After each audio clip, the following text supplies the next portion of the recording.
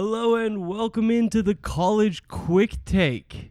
Yeah, that's probably a little bit new to our fans of the Esports Minute, but Esports Network is creating a new podcast. This will be my third podcast for the network. I wanted to give you all, our Esports Minute listeners, an introduction to College Quick Take, our new podcast coming early August, focused on all things collegiate esports. Collegiate esports are growing rapidly, with new programs popping up around the country and long-standing programs cementing themselves as true powerhouses. I'm looking at you, UC Irvine. We'll be covering the events, the business deals, power rankings, the academic side, and much, much more.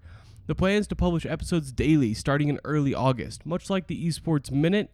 But while the Minute focuses primarily on esports business news, the College Quick Take will be more focused on the games themselves.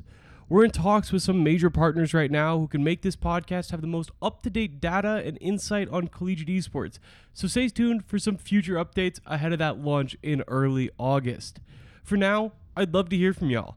I know from some of my conversations with listeners that we have a fair bit of college students who like to listen into the Esports Minute and the Esports Network podcasts.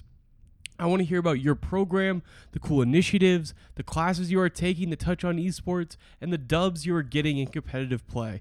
I'll put my email in the bio of this show, and feel free to reach out via social media as well. I'm fairly easy to find if you just search up Mitch Rames.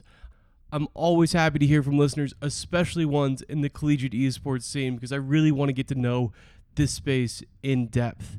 That's all I've got for y'all right now, but from a host who got his start in esports playing Hearthstone matches in a University of Oregon dorm room, I'm excited to start covering this space in much more depth. I don't think anyone has really given it the proper credit and coverage that it deserves. So check back here for some more updates ahead of our August launch, and I'll be talking to y'all again soon.